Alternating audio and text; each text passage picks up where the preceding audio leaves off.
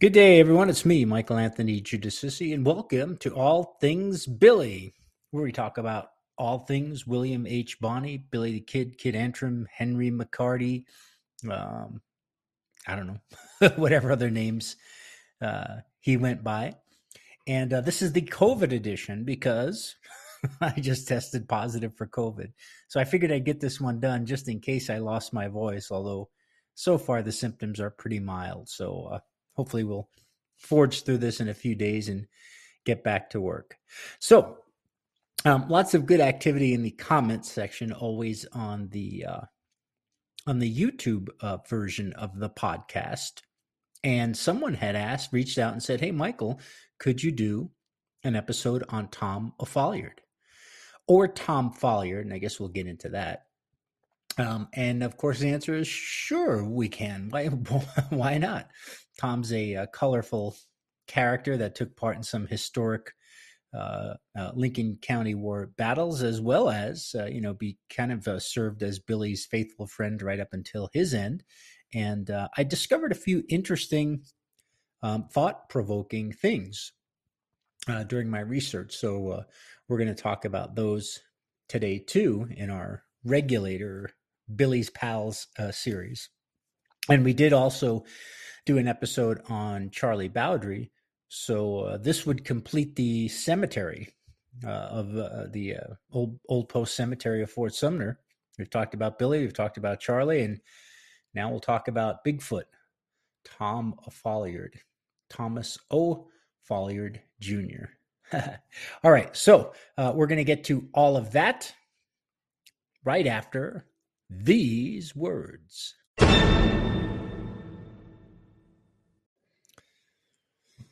All right, the big tall man with the big feet that was inexorably tied to Billy the Kid.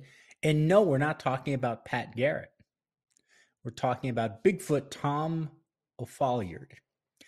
And you wonder, Tom was said to stand over 6 feet tall, just like Garrett. I think Garrett was 6'3" or 4.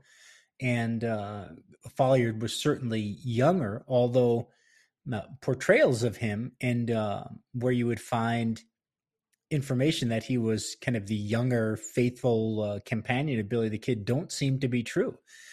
Seems like Tom was most likely at the same age, but most likely older than Billy. But we'll get to that in a few minutes. But you got to wonder, if it came down to a fist fight, Garrett against Tom, who would win in the battle of these heavyweights? Now Garrett was a pretty slim guy. Folliard was known as a kind of a big, rough guy later, in his life, as late as his life got.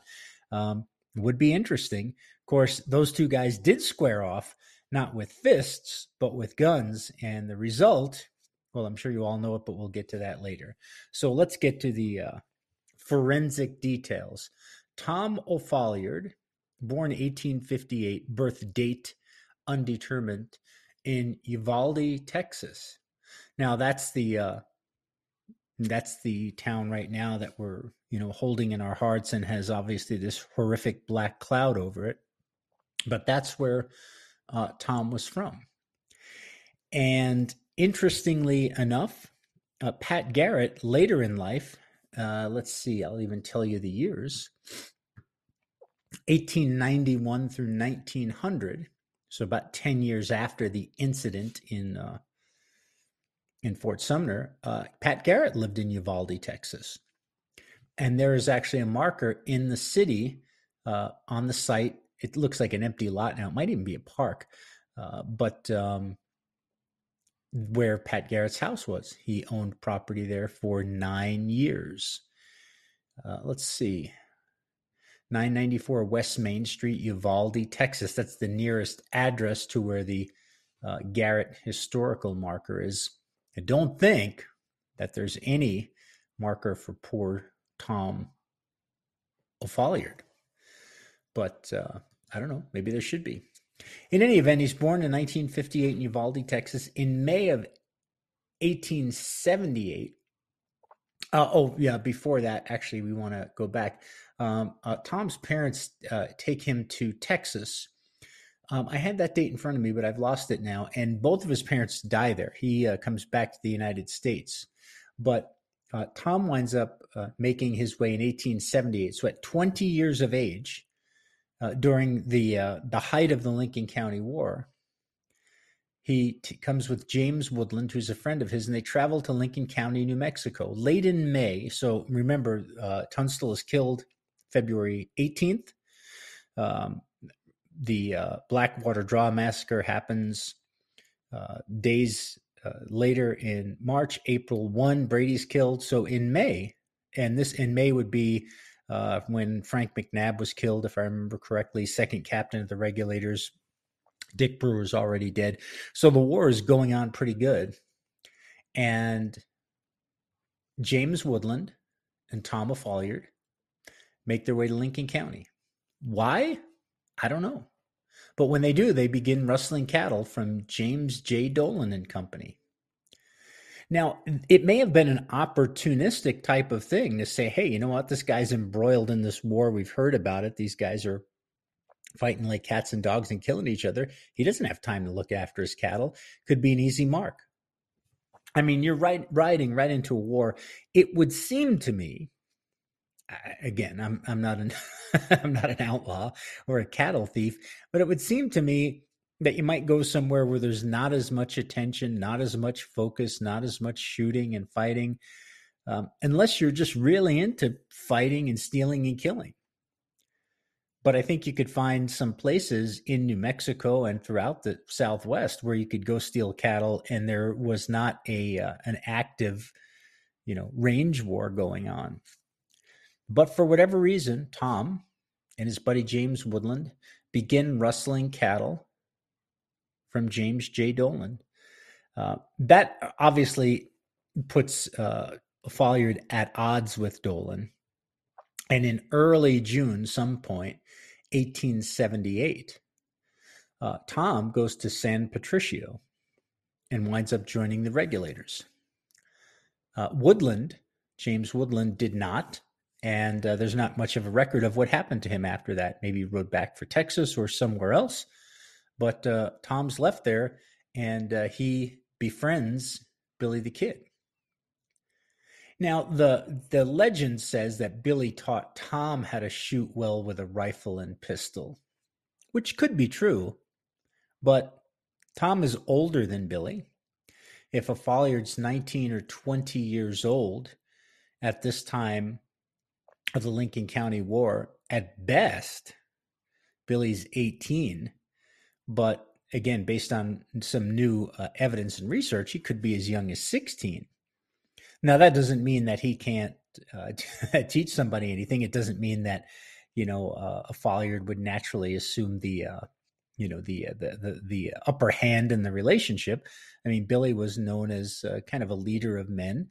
So even at 16, 17, 18 years old, sure, he could welcome Folliard in and teach him how to shoot. But I'm imagining if Tom is here rustling cattle in Lincoln County during the height of the Lincoln County War, he probably already knows how to shoot. Billy may have helped him shoot better. I don't know, but he didn't. I don't think Folliard came up as some greenhorn, that didn't know which end of the rifle to put against his shoulder or anything like that. He would have had to have enough experience with firearms to be able to protect himself if he's going to go out and steal Jimmy Dolan's cattle, which it appears he did. So by that very act, Tom winds up, he self-selects into the Regulators' side of the war. There weren't really any cattle for John Tunstall. The sheriff had attached them. So it's not like he could, steal Tunstall's cattle, but he could have if they were still out there, if Tunstall was alive for some reason. And in that case, Folliard might have wound up on the other side, might have wound up fighting for Dolan and could have befriended, Timmy Tupperware. I mean, whoever, some Dolan guy. So it was this matter of happenstance that they went after Dolan's cattle, probably sensing some weakness in his ability to police his herd, that he winds up with the Regulators. Tom becomes best. Legend says he becomes best friends with the kids, and certainly from that point until the day that Tom dies, he and Billy are friends and essentially inseparable. I'm sure they spent days away from each other, but Tom is a loyal companion during that time. Folliard is in the burning McSween house during the 5-day battle. And so he is at ground zero of the finality of the Lincoln County War, and he's there with his buddy Billy the Kid. If you remember, the forces that Doc Scurlock brought in, they had almost 60 men to fight it out in Lincoln, which was more than Dolan could mount before the cavalry showed up. But Scurlock divides his forces into 3 separate groups.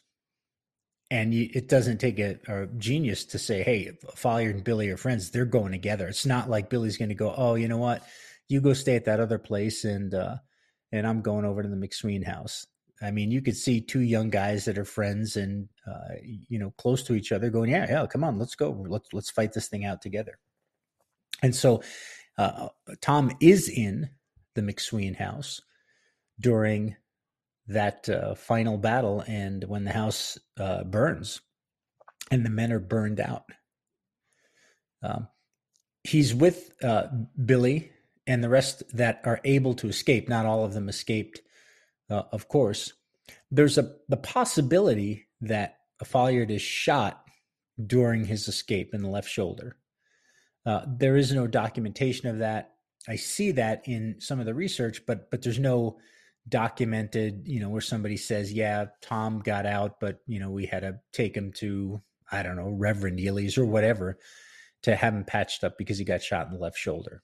So somebody had mentioned it at some point. There's a possibility, but nevertheless, he made it out and he recovered well enough to, continue his friendship with Billy and his life of crime with Billy too. Also, been reported that Folliard tried to go back and help Harvey Morris. And Morris was a law student that was reading law under McSween.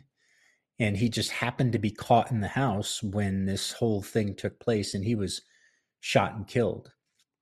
And so Folliard, showed a little bravery there. Maybe took a bullet, maybe tried to save somebody else from taking a bullet, but to no avail there. And to me, if you think about, I wasn't in the house. Adobe houses have to burn really slow because it's, mostly mud. But with that said, it's got to be just kind of a hellish thing to know we're going to be burned alive unless we get out of here. And if we step outside, there are, numerous men with guns, including a Gatling gun, that are going to try to kill us. That's a pretty no-win situation. I think, to me, and I'm the only person I can speak for, if I got out of that, if I actually made it out of there alive, got to San Patricio or wherever the regulators went that night, I think I would say, you know what, I've had enough. I came here to steal cattle. Dolan had his guys on me. I joined with the regulators. I got a good friend in Billy, but you know what? That's enough. Too many close calls in too short of a period of time. And I think I got a grandmother back in Texas. I'm gonna go make a life for myself there. But I'm not a 20-year-old guy anymore. And it's, difficult to remember exactly what you felt at 20 years old, probably invincible. And also, difficult to, predict what you would do under those circumstances if you were never in them. But Tom, clearly decided that his wagon was hitched to Billy's star and he was going to continue with it. All right. So if you look on Wikipedia, Tom's father's name was Thomas O period as an initial, Thomas O Folliard Sr., like Orville or Oscar or whatever it might be. And in fact, if you look at Tom's name as it's listed here, it's Thomas O period Folliard Jr. If his father was Folliard, not O'Folliard, then Tom couldn't be O'Folliard. Now, it makes no difference to me, but some of you out there are going to gnash your teeth over this, and somebody's going to write me a nasty message or email saying, I don't know what the hell I'm talking about. I don't care what his name was. I couldn't care less. But if you do, then just know that there's a discrepancy there. I was told by David Thomas, who is an author and researcher that I highly respect, that Gail Cooper had definitively put the Folliard thing to rest and that it was actually O'Folliard. But I don't know anything about that. I haven't read any of Gail Cooper's books, so if you know about that, shoot me something in the comments, and we can talk a little bit more about it. Sound good? Good. The other thing is that Tom was obviously with Billy during the times that after the war, when Billy was still stealing cattle, and he was very likely there when there was attempted to be a peace parley with Dolan and Jesse Evans in Lincoln that ultimately led to Billy reaching out to the governor. Now, the governor said to Billy, if you remember that letter, take the trail south of town or something like that, and come alone. If you can trust Jesse Evans, you can trust me. Don't tell a soul. I kind of think Billy wouldn't come alone, especially to Lincoln. I think he would have brought some of his buddies with him, and maybe one of those buddies, likely one of those buddies, would be Thomas O. Folliard. But before we go on in Tom's life, let's talk about him in film. I had no idea. I know that he was portrayed in Young Guns 2, and I don't think I've ever seen all of Pat Garrett and Billy the Kid. I've seen it in pieces, but O'Folliard, I'm going to call him that because that's what he's named as a character, was portrayed in a number of Billy the Kid films. Starting in 1942, Apache Trail, portrayed by William Lundigan. 1954 film, The Law versus Billy the Kid, O'Folliard's played by George Berkeley. 1958, Left-Handed Gun with Paul Newman. It's James Best as Tom O'Folliard. Christopher Mitchum portrays Tom in Chisholm, which is the John Wayne movie. And that some of the history there is a little messed up. O'Folliard serves as a witness, but not an accomplice to Billy's murder of Tunstall's killers, and doesn't join Billy until the final act. Blah blah blah blah blah. So doesn't really follow the narrative accurately, but who cares? O'Folliard appears in Pat Garrett and Billy the Kid 1973 movie. That's the Sam Peckinpah movie with Chris Christopherson. And, oh gosh, I can't remember now, son of a gun. Rudy Wurlitzer. But in this film, O'Folliard is depicted as a middle-aged man. And he certainly never reached middle-aged. Young Guns 2, Balthazar Getty is shown as a 14-year-old tenderfoot from Pennsylvania. The Prince of Pennsylvania, that's what Billy called him, remember that? And he could barely even talk. He had kind of a stutter, and he was not very confident. And Beaver Smith, wanted to kick him for eating out of his ash cans and that kind of stuff. And that's not Pennsylvania. There's no history for Tom O'Folliard going back to Pennsylvania. So it's a writer's thing. And I always wonder, what the point is of changing something so dramatically. If you're making Pat Garrett and Billy the Kid, Sam Peckinpah, and you get a middle-aged guy to portray O'Folliard, why do you do that? There's got to be a reason. It's not just laziness.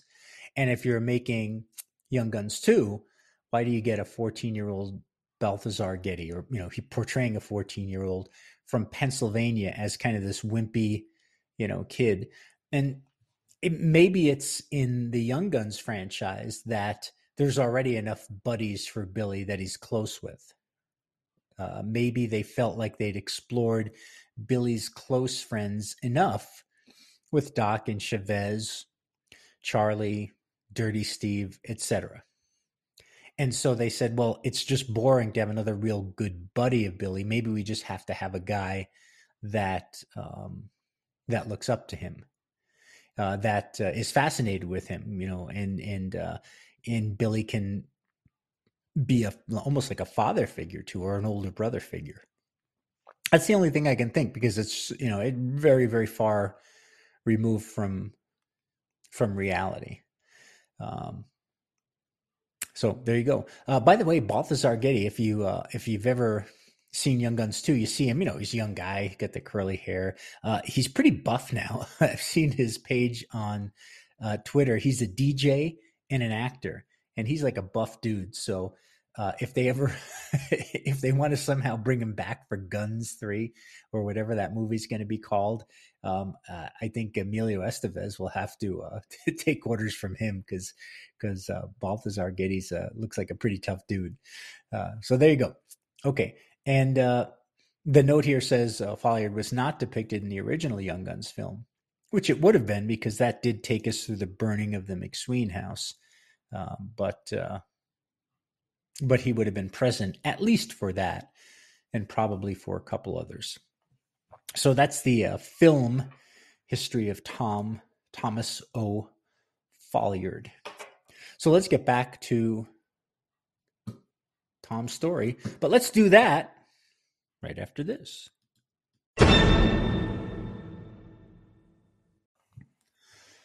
All right, we're back with the COVID edition of All Things Billy, talking about Thomas O. Folliard.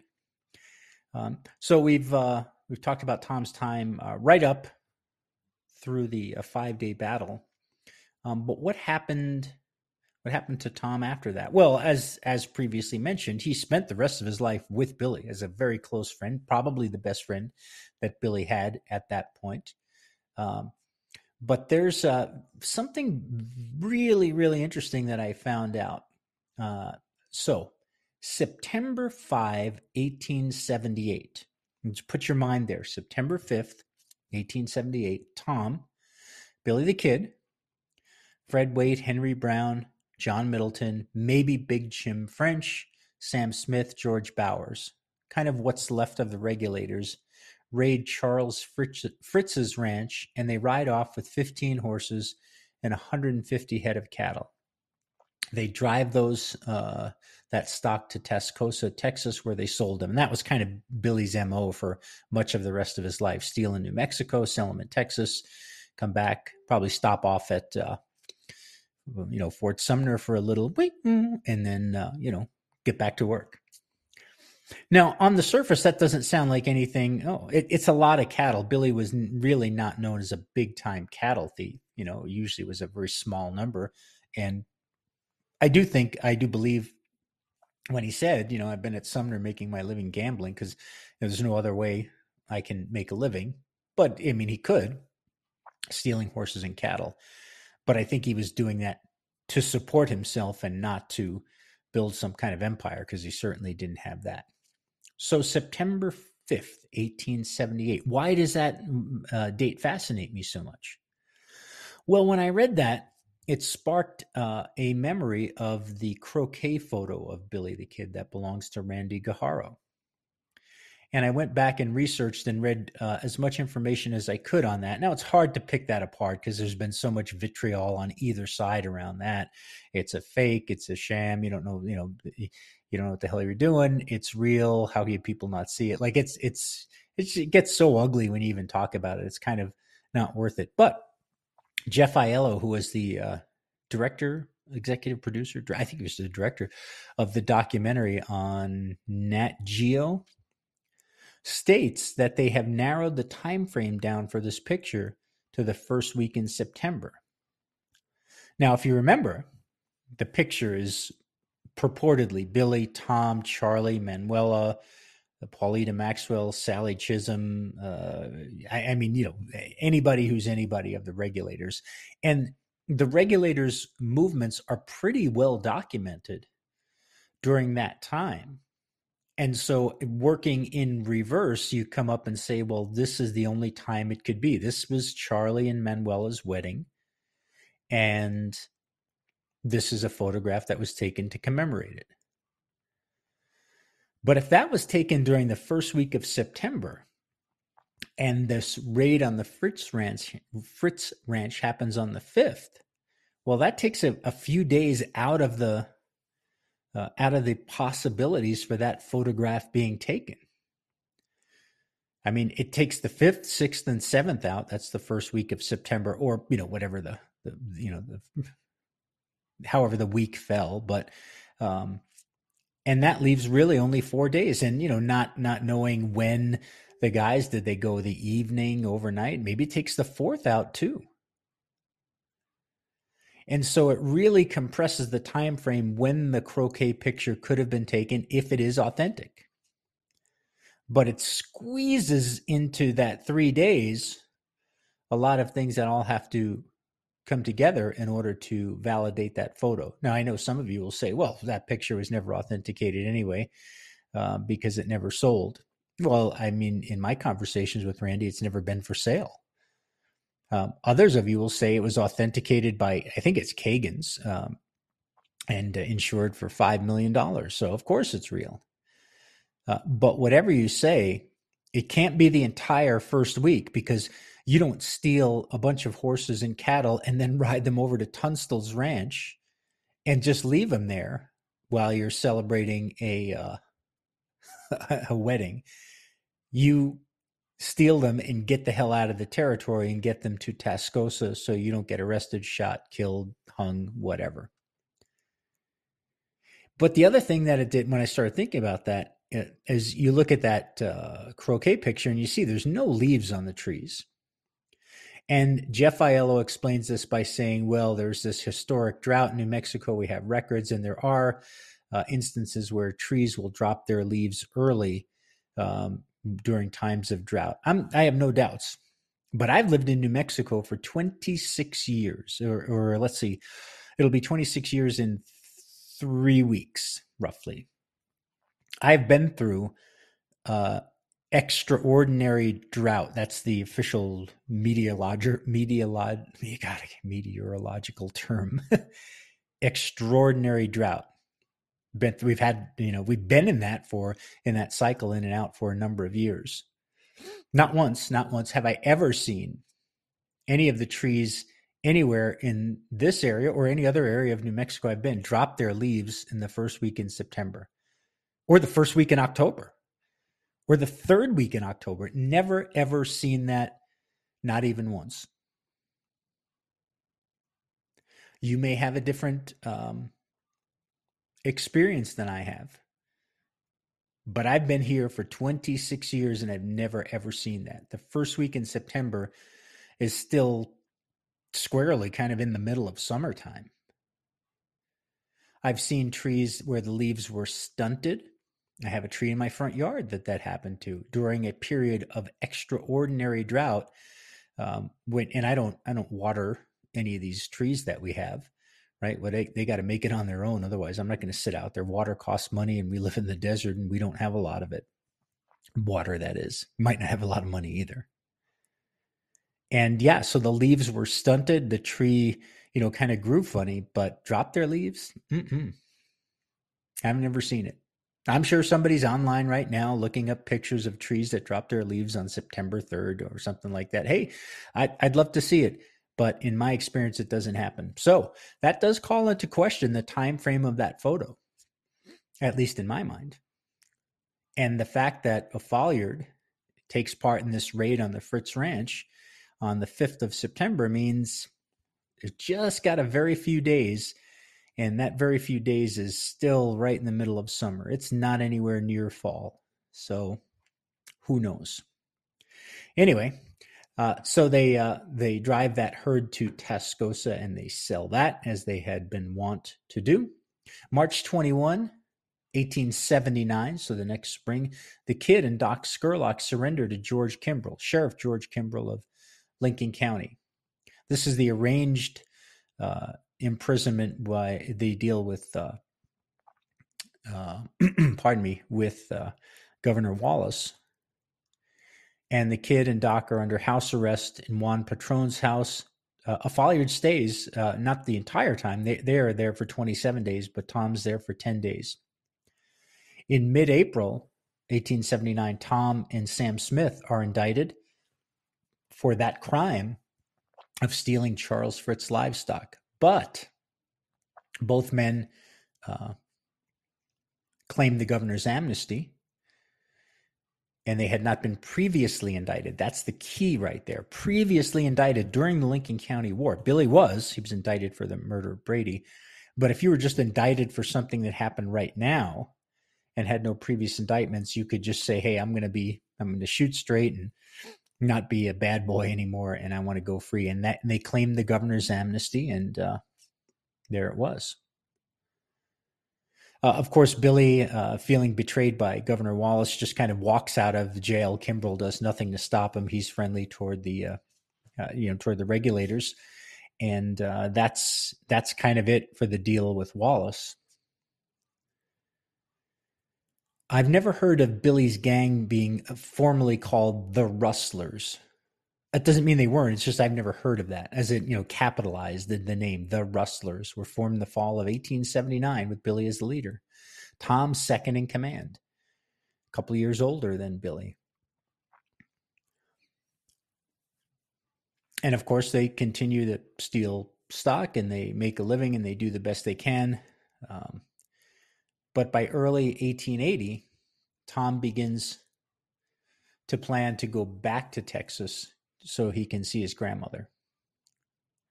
And apparently Billy was going to go with him. Now, you just wonder, there was a deciding moment there somewhere. Billy and Tom are riding, out on the plains or near Portales or something like that. And Tom goes, hey, Billy, I haven't been back to Texas in a couple of years. I want to see my grandma and, see what's going on. I don't know, maybe find a job, start a little ranch or something. Why don't you come with me? And Billy goes, you know what?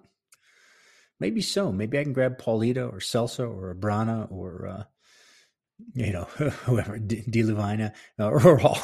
I'll grab all of them. I got to steal 4 horses because I need one for each girlfriend. But anyway, I'm going to, maybe I'll grab them. We'll go to Texas. What the hell? We'll go visit. If I like it, I'll stay. I haven't been that far into Texas. Uvalde, you said? Is that where it is? I don't know. Sounds like a nice place. Maybe Garrett will put up there someday.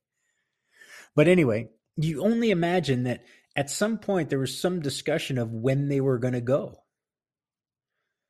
And again, the winter of 1880 seemed pretty harsh in that there was some really heavy snowfall in December. And again, I've been in New Mexico a long time. But winter does, at least in my experience, come pretty good in December and January. And it used to be anyway, by February, you start getting some of those days in the 60s and 70s. And, by March, you were kind of out of it. And then the wind started. And that would only blow for, like 3 decades or something. But the winter seemed pretty harsh. And maybe the thought was, let's not do this now.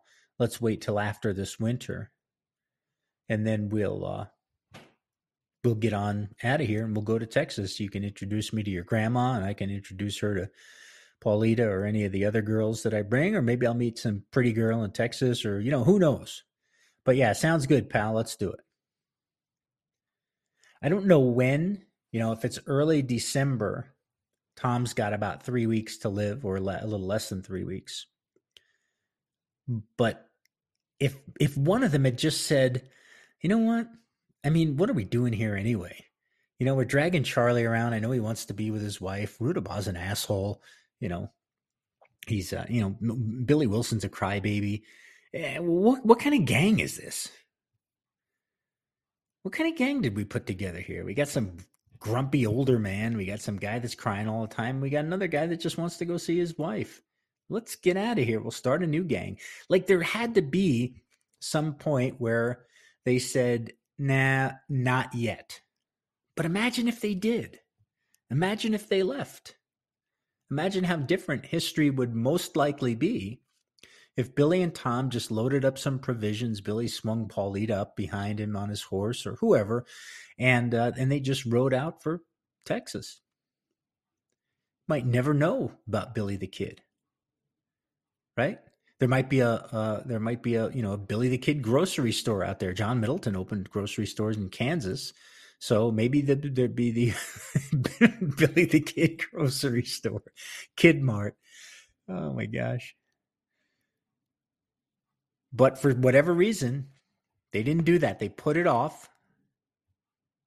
I'm assuming until the weather would clear from the winter time, which it could be January, February, it could be March or April. I mean, it's very, very unpredictable, especially out there on the plains. And so they don't leave. And of course, as you know, through the December of 1880, now Garrett's on the trail of the posse. Early that month, Bowdry meets Garrett outside of Sumner and says, I really want to go, or is that Roswell? I want to go straight. I've got these indictments. I need your help. This is not the life for me. Like I want to live. And Garrett promises to help him as long as Charlie cuts ties with the kid, which he doesn't do. He can't. Probably Billy's magnetic personality. I mean, honestly, why else would you keep risking your life for? Charlie had a job. Foreman of the Yerby Ranch. I mean, he probably could have had just a nice lifestyle without having to worry about being shot and killed. But didn't happen. So December 19th, 1880 happens. And we'll talk more about that after this.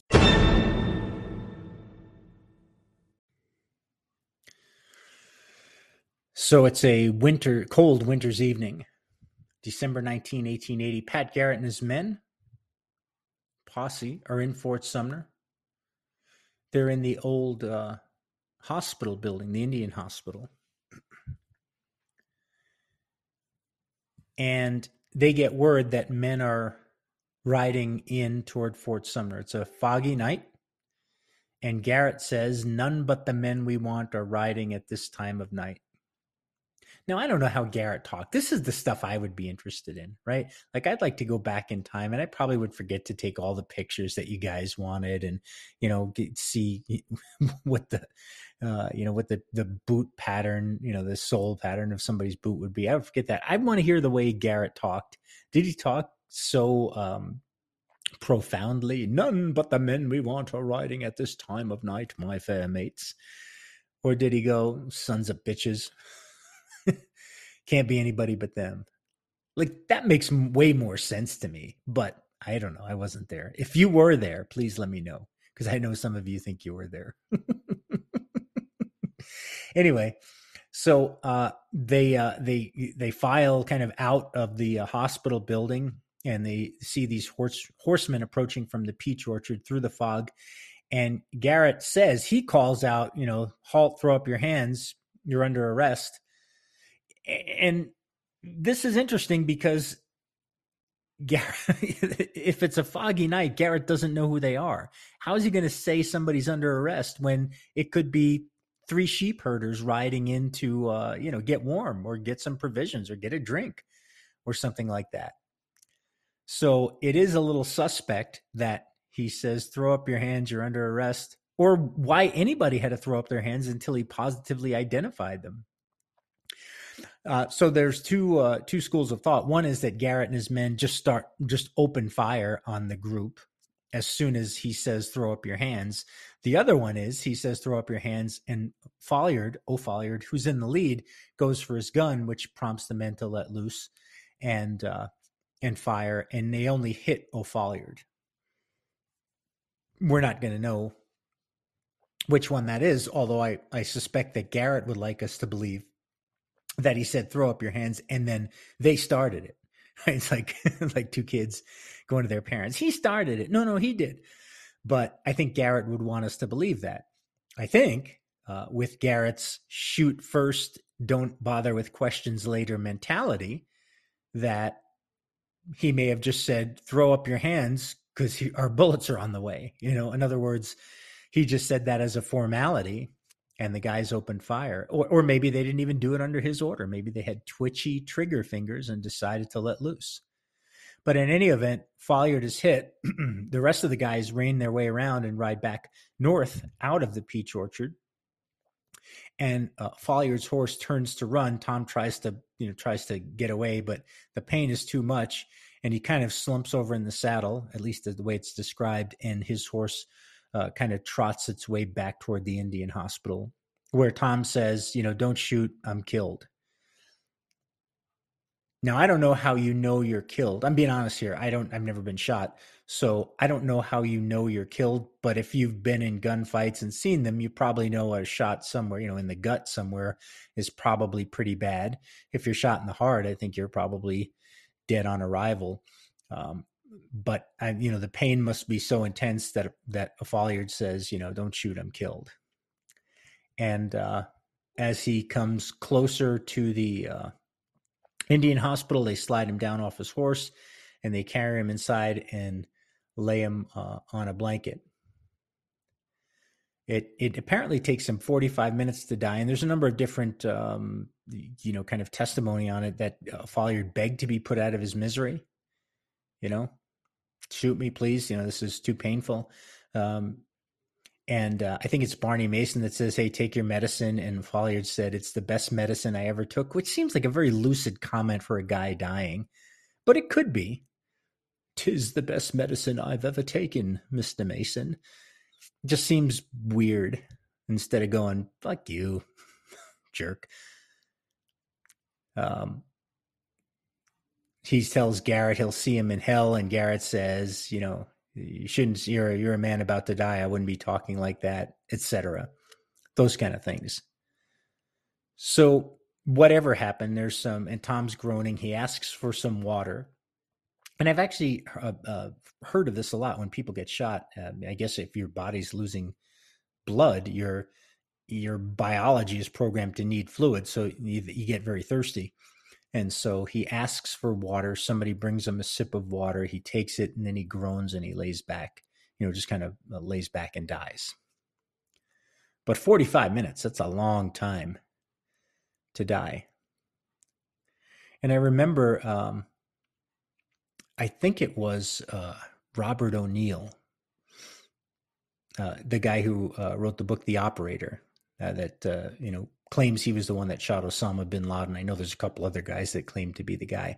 But O'Neill said, never shoot a large caliber man with a small caliber bullet. And he was being interviewed, I think it was on the Howard Stern show.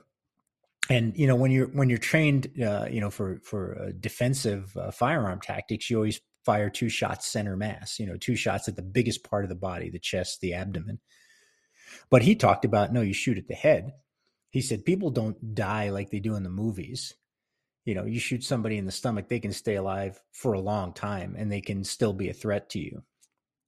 And so a Folliard was a big caliber man. He was probably shot with a 44-40 or a 45, but even that was not a big enough caliber to put him immediately out of his misery. And he lived for 45 more minutes in pretty desperate agony from all accounts. Garrett goes through the saddlebags on his horse and finds a letter that Folliard has written to his grandmother, but had not mailed. It says that he and Billy are coming to visit her in Texas. But of course, he never did. And we don't know if Billy did. Right? Did Brushy go to Uvalde, Texas and see Tom's grandmother or wherever she was? Did Miller do that? Did Luis Jaramillo do it? Don't know. Maybe there's still some discoveries out there. The next day, Tom is, and here's the other discovery I found. I read in doing my research that he was probably buried in the Old Post Cemetery in Fort Sumner. I had never, ever heard that before. Never heard anybody question whether Folliard was buried there. But in my research, I'd seen that at least one time where people said he probably was buried there, but not definitively. I don't know where that came from. I don't know if that was somebody's slip of the pen or the keyboard, but I've never seen anybody challenge the fact that a Folliard was killed December 19, 1880, and buried the next day in the old post cemetery. And by the way, there was like a big snowstorm, and another snowstorm came because that's how it was so easy for Garrett to track Billy and Charlie and Rudabaugh to the Stinking Springs Rock House. Now, New Mexico typically does not get freezing temperatures long enough to freeze the ground. It can be very cold, but normally not cold enough so that the ground is frozen. But it must have been a bastard to dig a grave if it's been that cold for that long. And there's no backhoe there. You don't call in Bob the Builder, beep beep beep, and dig the thing out. And I mean, you had to bury people, right? And people die at all times of the year. You got to bury in the summer, winter, spring, fall. You got to bury them. So I wonder who had to dig that grave through that snow and that cold, cold ground. If you go by the headstone, the Pals headstone, it shows Tom to the left, Charlie Bowdry in the middle, and Billy to the right. At least that's the way the words are laid out. But there's no identification of the individual graves other than purportedly Billy's grave is to the right. But it doesn't say where they buried Folliard. And again, if you look at Charles Dudrow's report, he made in 1906 of the cemetery while exhuming the soldiers, you'll see that the first grave, the grave farthest to the left, which would be farthest south, is set halfway above the other graves, at least according to the drawing, which means that either that grave's got to be halfway out from under the cage or the other two have to be. Or the drawing was just wrong, but it doesn't make any sense that Dudrow would be there and be so precise with everything else and then not, and draw the graves in the wrong place. He does list one grave as Billy, the outlaw Billy the Kid, and the other two just as members of his gang. So neither Tom or Charlie's grave is identified as to which belongs to who.